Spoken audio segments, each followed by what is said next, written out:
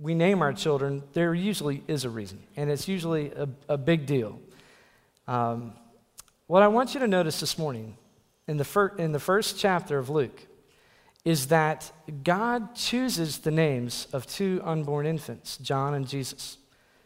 These two birth accounts in Luke, as far as I can tell, and I quizzed our pastors on this, and I spent a lot of time looking this week, but these are the only two stories in the Bible where God dictates to the parents what the children shall be named. So let's look first at Luke 1:11 through 13. Then an angel of the Lord appeared to Zechariah, standing at the right side of the altar of incense. When Zechariah saw him, he was startled and was gripped with fear. But the angel said to him, "Do not be afraid, Zechariah. Your prayer has been heard. Your wife Elizabeth will bear you a son, and you are to give him the name John." Then turn just a few verses down to Luke 1, verses 30 through 31.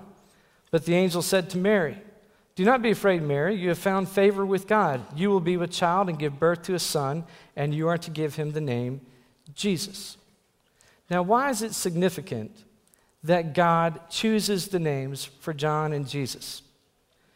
Well, first of all, the very fact that God gives names to these babies reveals to us that names are important. Names matter. You know why names matter? Because people matter. Names are significant because people, individual people, are significant. You know, sin in our lives leads us to clump people together in large groups or categories. And when we do that, it empowers us to hate large group of people or to make sweeping generalizations about large groups of people all at one time. But grace always leads us to call people by their name. When we acknowledge that people actually have names, they become human beings to us. That's why the Bible is full of genealogies. I know for a lot of us, you get into those genealogies and you just skip through it. But the names matter because those names are people, and people matter to God. Now notice that God provides names for these two babies in Luke 1 while they are still in the womb. You know what that means? It means that a 6-week-old fetus is a person. And God has already thought of that person's name long before he or she is born. And God speaks of this truth to David in the 139th Psalm. David says, "You created my inmost being. You knit me together in my mother's womb. I praise you because I'm fearfully and wonderfully made. Your works are wonderful. I know that full well. My frame was not hidden from you when I was made in the secret place, when I was woven together in the depths of the earth. Your eyes saw my unformed body. All the days of my life were ordained and written in your book before one of them came to be." You see, our contemporary culture has bought into a lie. Abortion clinics tell young women every day that the 6-week-old fetus forming in their womb is nothing but a microscopic blob, that it's really not a person until much later. In fact, they will actually take an ultrasound machine and they will go over the young lady's abdomen and they'll find just a speck of scar tissue or something that literally is a blob, and they'll put it over the top of that, and they'll turn the screen and say, that's all that it is. It's just a blob. It's just a speck. That's a lie. I have an ultrasound picture of our fourth that's on the way just a few days beyond 6 weeks, and it's a baby. It looks just like a baby at 15 weeks or 30 weeks, just smaller. You see, Luke also testifies that these abortion clinics are wrong for another reason. Because the baby is a person when God gives them a name, and God gives them a name at conception, if not before. With that in mind, consider this statistic. 50 million babies have been aborted since Roe versus Wade. According to what we learn in Luke 1, every one of those fetuses was a person with a name. That's taking the total number of Jews massacred in the Holocaust and multiplying that number times 10.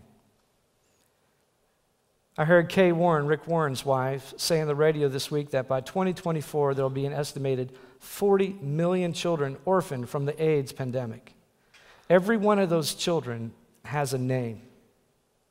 And every one of those children was known by God while they were formed in their mother's womb. Don't ever lose sight of the fact that people have names, and those names matter, and those lives matter. See, our universal connection with every person who has ever lived and every person who is alive right now and every person that will ever live is this, that every one of us at one point was an unborn, living, squirming, forming child of God that was thought about, intentioned, and named by our Heavenly Father. You know, God doesn't regularly reveal his chosen name for us by sending one of his messengers to our parents like he did with Mary and Joseph and Zachariah and Elizabeth. But our name is never insignificant. God knows our names, God gave us names, and we might be purposeful and significant in this life. You know, the name John comes from the Hebrew word Johanan, and it means gracious God. John's life purpose is spelled out by Gabriel to his parents in Luke 1:16-17. He says, "Many of the people of Israel will he bring back to the Lord their God, and he will go on before the Lord in the spirit and power of Elijah to turn the hearts of the fathers to their children and the disobedient to the wisdom of the righteous, to make ready a people prepared for the Lord." You see, John's whole life is designed to bear witness to this name, to fulfill the function of this name that God gave him, John. Gracious God, the gracious nature of God. John will prepare the way for people to receive the grace of God through the Savior of the world. Now notice that nobody in Zachariah or Elizabeth's family was named John. If you read the rest of the story, it gets kind of comical in a way because, you know, Zachariah gets this message and he says, "I'm an old man, Elizabeth's old as dirt, and we've been trying to have, you know, kids for years. I mean, I need some proof that this is actually going to happen." And of course, Gabriel says, "I am the messenger of the Lord, and it will be as I have said, but you're not going to say another word until this child was born." And of course, then the child is born, and the whole community, all the families gather around saying, "Well, what are you going to name this child?" And of course, Zachariah hasn't said a word. And Elizabeth says, "Well, we're going to name him John." And all the family and everyone in the community is like, "John? Where'd you get that from? I mean, you don't have anybody in your family tree named John." And of course, Zachariah is going crazy and he can't talk. So he symbols to give him something to write on, and he writes his name will be John, at which point he's allowed to speak. The name is really significant, but it's not a family name. You see, God gives this unborn child a new name. And it's not that it's not a family name. Here's the point. The point is that the child's identity will be defined by God's intentions for his life. Don't miss this. The child's identity will be defined by God's intentions for this child's life. As I understand the Bible, every single human life should be defined by God's intentions for that life. That's our God-given true name. Have you ever considered the possibility, and I've been thinking about it a lot this week, have you ever considered the possibility that some of us, to some extent, may be living under a false identity? If we were born into unbelieving families, it's possible that God's name for us is not actually the same as the name we're currently associated with. Think about it. We are all first children of God. God knows us long before our parents do. Given what we learn in Luke 1, I think it's safe to say that God has a name in mind for each and every one of us. I suspect that most Christian parents probably pray and ask God what he has already named their children. Maybe you didn't, but obviously unbelieving parents don't. And the reason I say this, and I'm pondering, and I'm not making a statement that I know this is so, but you know, several times in the Bible, God renames people.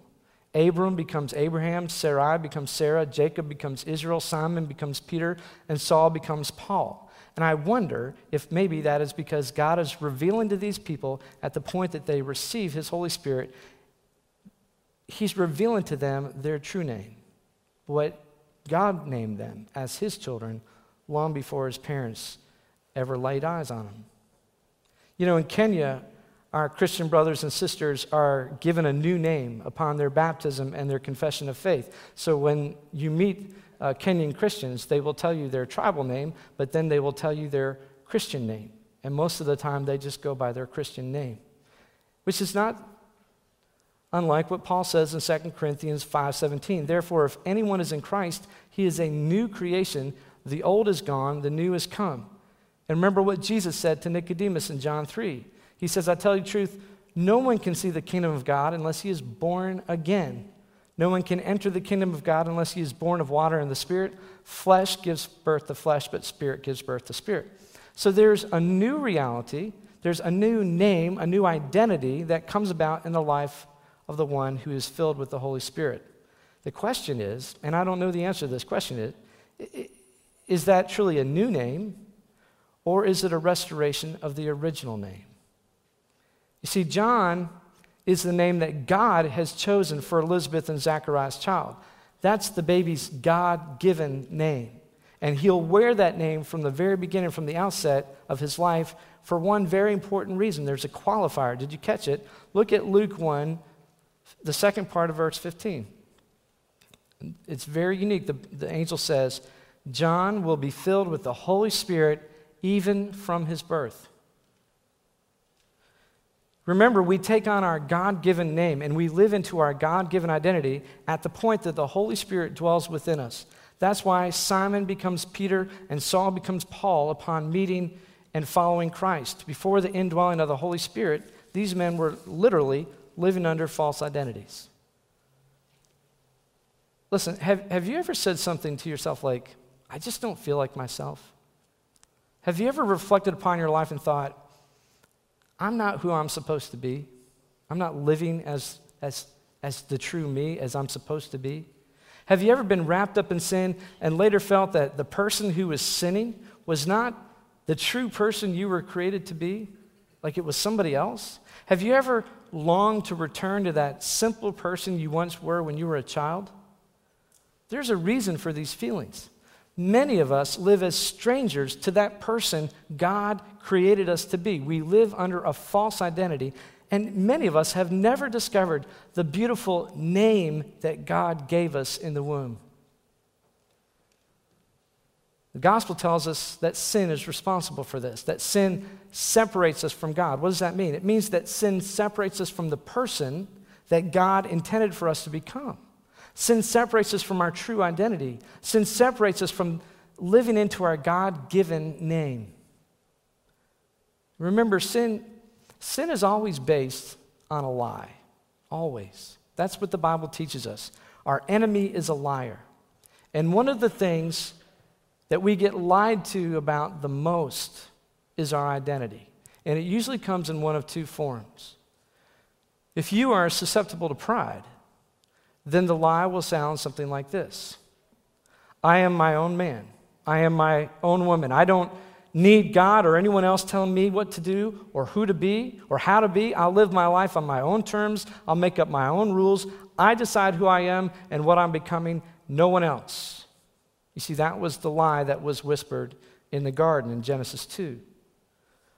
But then many of us are more inclined and more susceptible to shame. And so these are the lies that will run through your mind. That your existence doesn't matter. No one knows or cares that you exist. No one would miss you if you were dead. You are a nobody. You are a failure. You should be ashamed of who you are and how you are. You shouldn't think that you will amount to anything. You are pathetic. You and everyone else would be better off if you were dead. These are the lies of your identity. These are the lies that are whispered into the ear of one who's been crushed by the load of shame due to their own sin, or oftentimes for the sin that was inflicted upon them at the hands of others. You see, sin's grip upon our identity is stronger than any vice.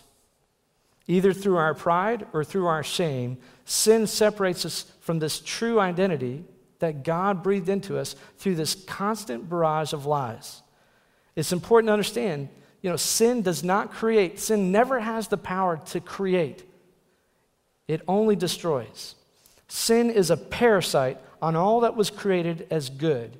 It corrupts the nature of something good until it becomes something altogether other than it was originally intended to be. And some very obvious examples of this would be money and sex and happiness. Money, sex, and happiness, as God created and intended these things, are all very, very good. But what does sin do? Sin elevates these things to become a god to us. And with that becomes this parasite that then becomes something completely other than God designed it, and it has the power to destroy us. And this is seen over and over and over again throughout the Bible.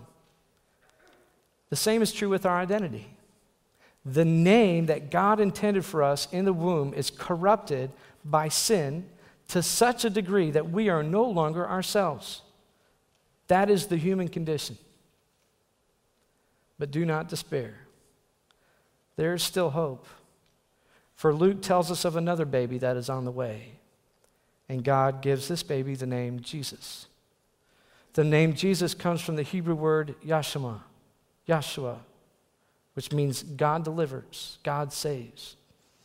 Now, make no mistake, there were many, many people before Jesus and during his day who were named Joshua or Jesus. The Israelites had been awaiting a Messiah for many generations, so it was not uncommon at all for people to name their babies Joshua or Jesus in the hopes that they would see the day when the Lord would return, when the Lord would send his Messiah. The Jewish historian named Josephus mentions in his writings no less than 12 different people by the name of Jesus. They were men who wore the name of a Savior, but Saviors they were not.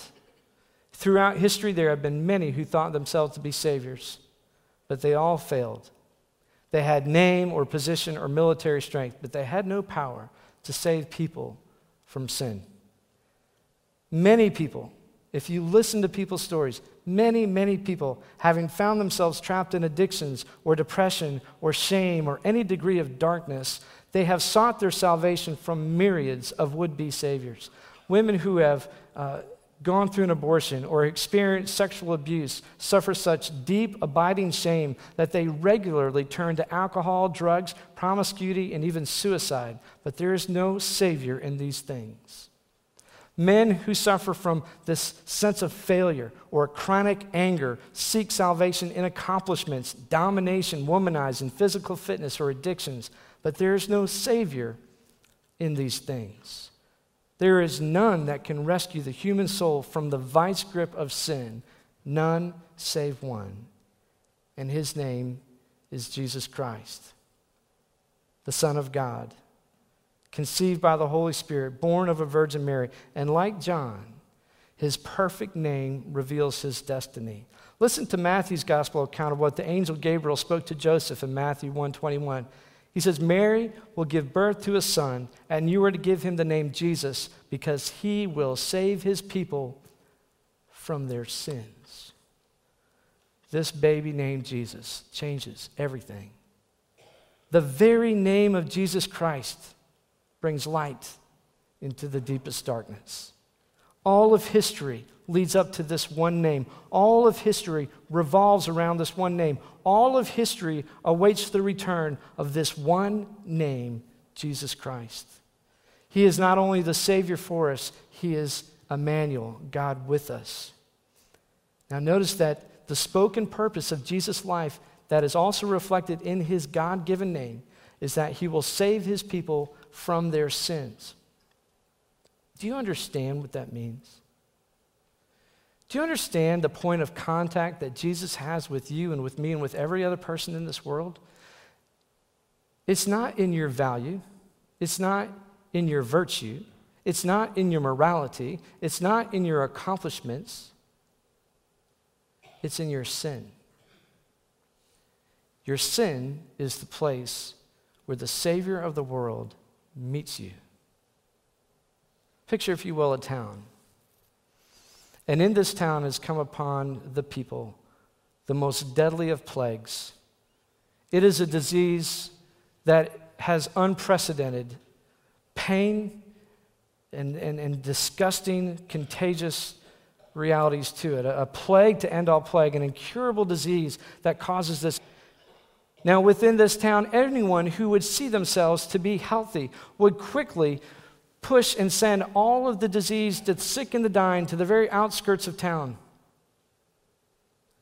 And now these people are outcast, and they are unwelcome, they are despised, they are feared, and they are rejected. But now picture the great physician. As he rides into the town, he does not dismount to prattle about with those self-proclaimed healthy people. No, instead, he rides like the wind with a singular mission. He must get to the sick and to the dying. He must live in their compound.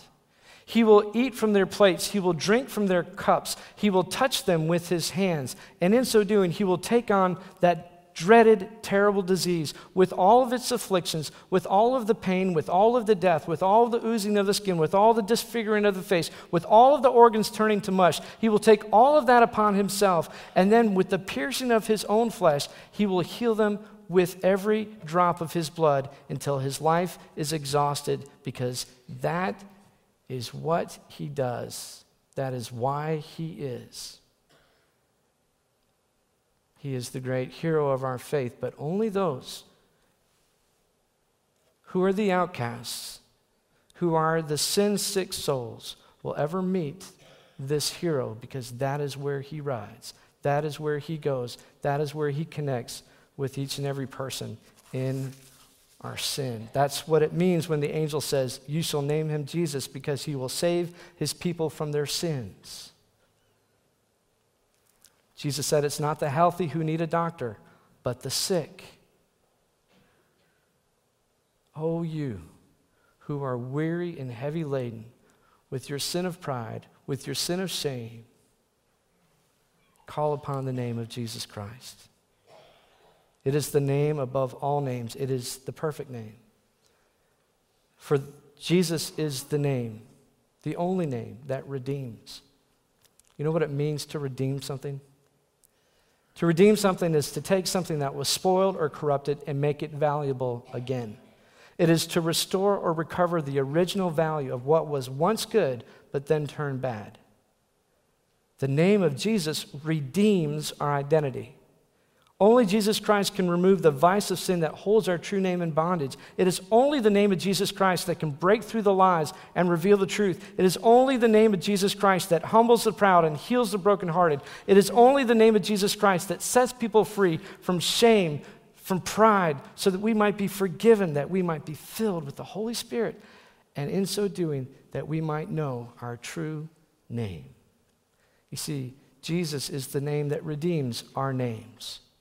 In Jesus Christ, we discover who we were created to be. In Jesus, we discover our true name, a name that has purpose, a name that has a call, a name that has nobility, and a name that was given to us that is ancient, before the beginning of time.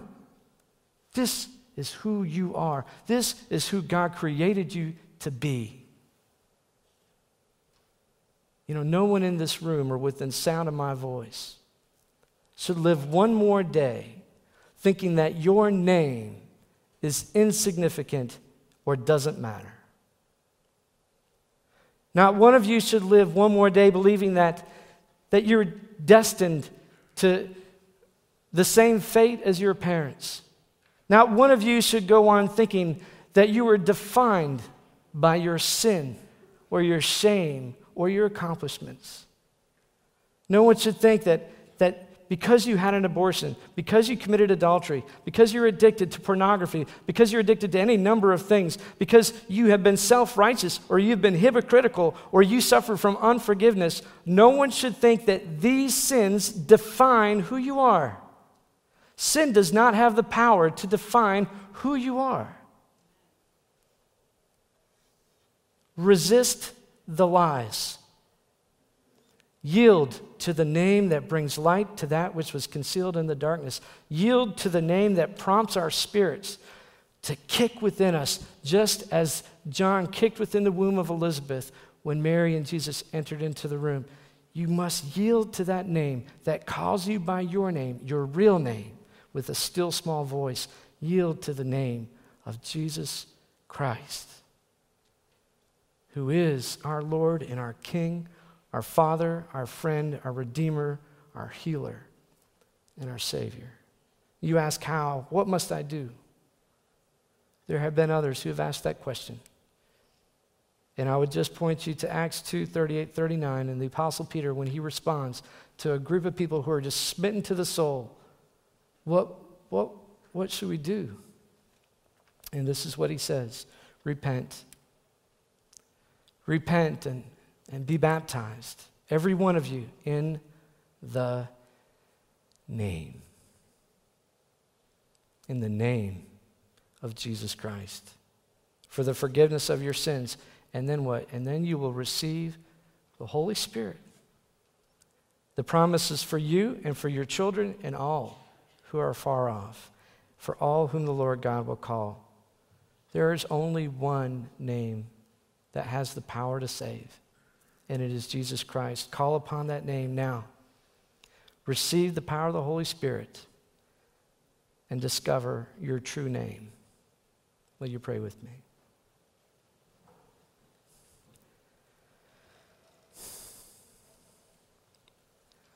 Lord, on behalf of all of those who are weary of living a false identity, of going through this life having no idea who we are, but knowing that we are not ourselves, Lord, we repent.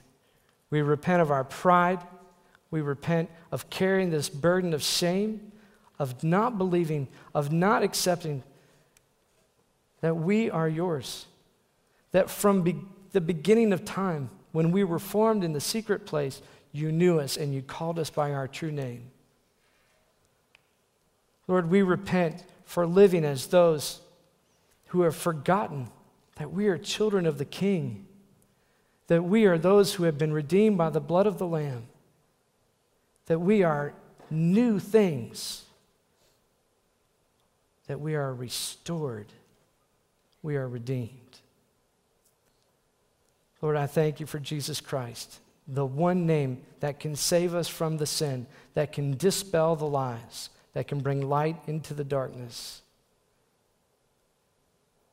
I pray that we will remember his birth, that we will remember his name, that we will remember what he has taught us, that we will remember how he loved the children and how he healed the lame and made the blind to see, how he took such meager resources and fed the masses, that we will remember that he was crucified by angry, self-righteous people like us, but that he rose on the third day, that we would never have to live in fear, that we could celebrate who we are as children of God, and that we would never have to forget our name.